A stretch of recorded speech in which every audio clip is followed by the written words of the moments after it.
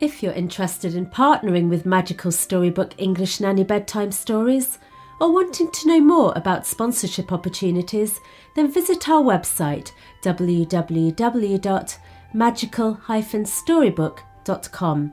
You can also download free read-along books to accompany our fairy tales.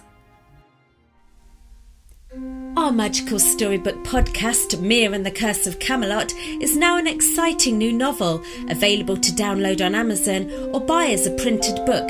Follow the link in the podcast details.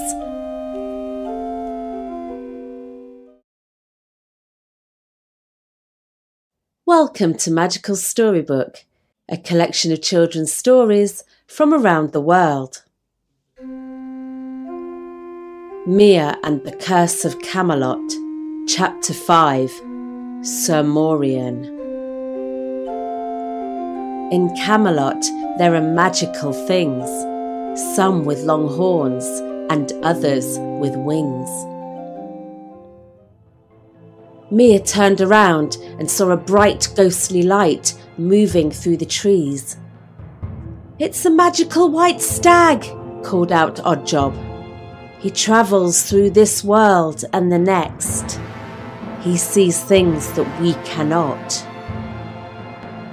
The stag came into view and then stopped to look at Mia.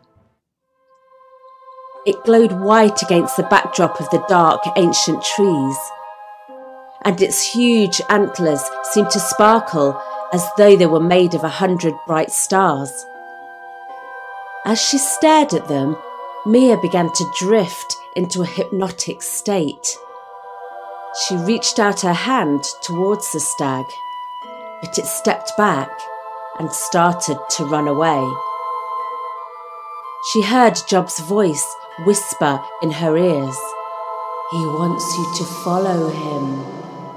Without thinking about it, Mia began to chase the stag, running for miles in a dreamlike state. She didn't feel the tiredness that she should have felt as she jumped over fallen trees and skipped through shallow, rocky streams. She was getting used to the fact that nothing was normal in Camelot, and she enjoyed watching the majestic ghost charge through the forest, kicking up leaves and twigs as it went, which then magically transformed into animal shapes that darted around her feet. She felt excited rather than nervous for the first time. At last, the stag stopped in a clearing. It gave Mia one last glance and then disappeared into the forest. She felt the hypnotic state wear off, and she suddenly felt exhausted and dropped to the floor. When she had caught her breath, she went to take some water out of her bag and realised that the gloomy cloud was missing. A moment later, it came zigzagging through the trees and crash-landed on her bag. It lay there panting until Mia poured some water over it. They were in an apple orchard.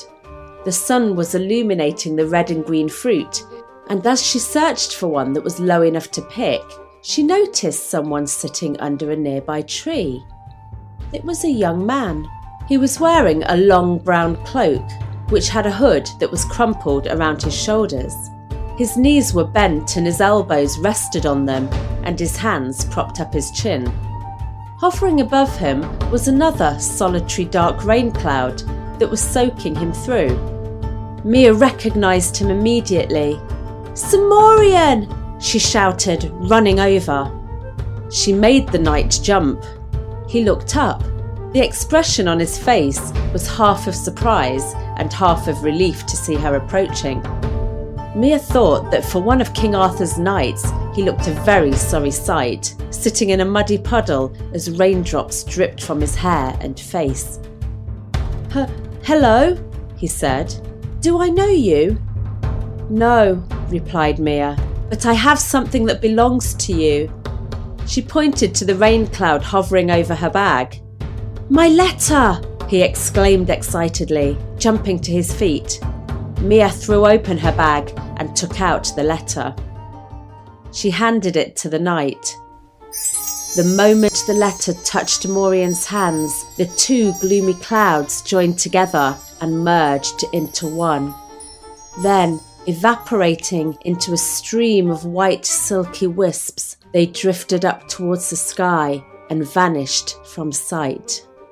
Mia held up her hand to say goodbye. She felt sad to have lost her friend. "Is Merlin with you?" asked Maureen, breaking her from her thoughts. He looked much more cheerful.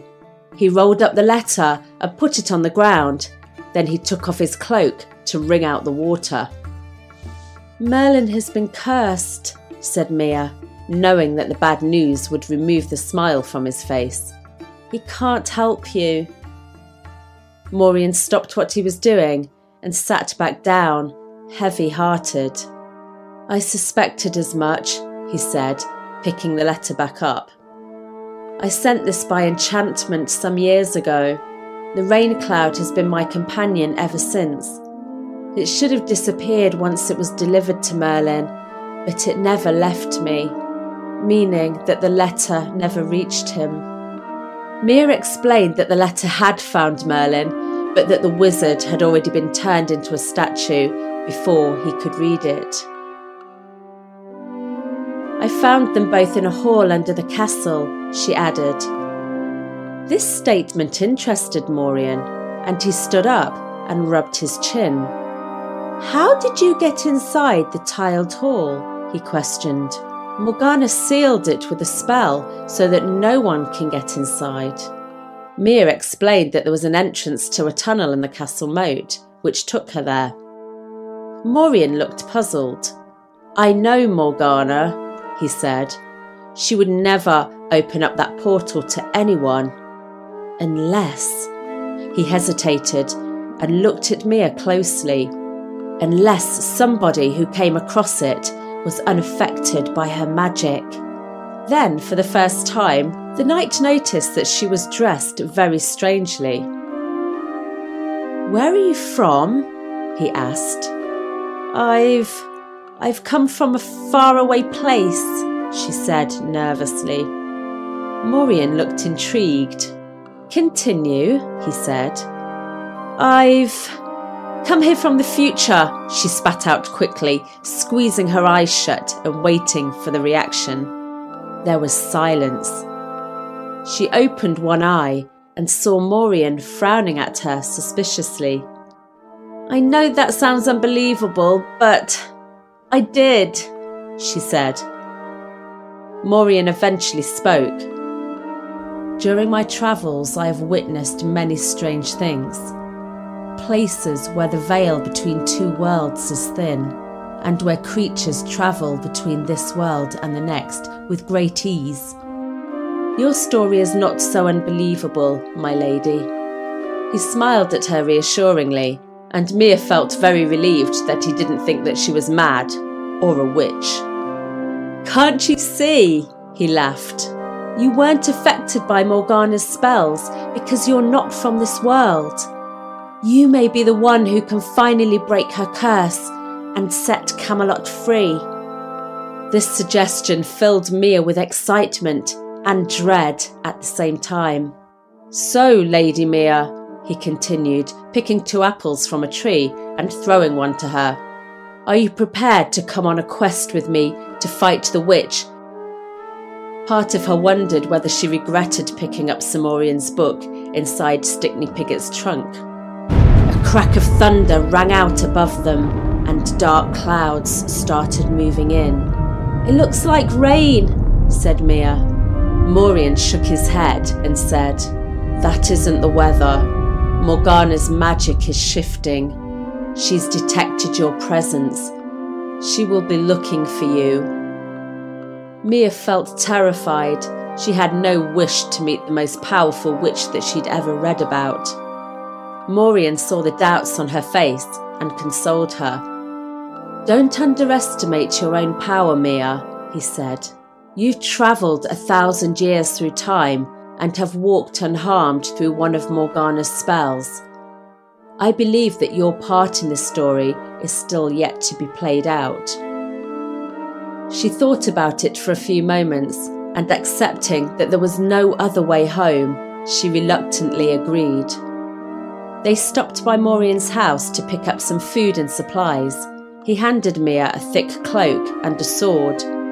"We will need weapons that are far more stout than these," he said, testing his own sword against the stone fireplace. "We will find them in the land of the dragons. You must prepare yourself. It will be a long and dangerous journey."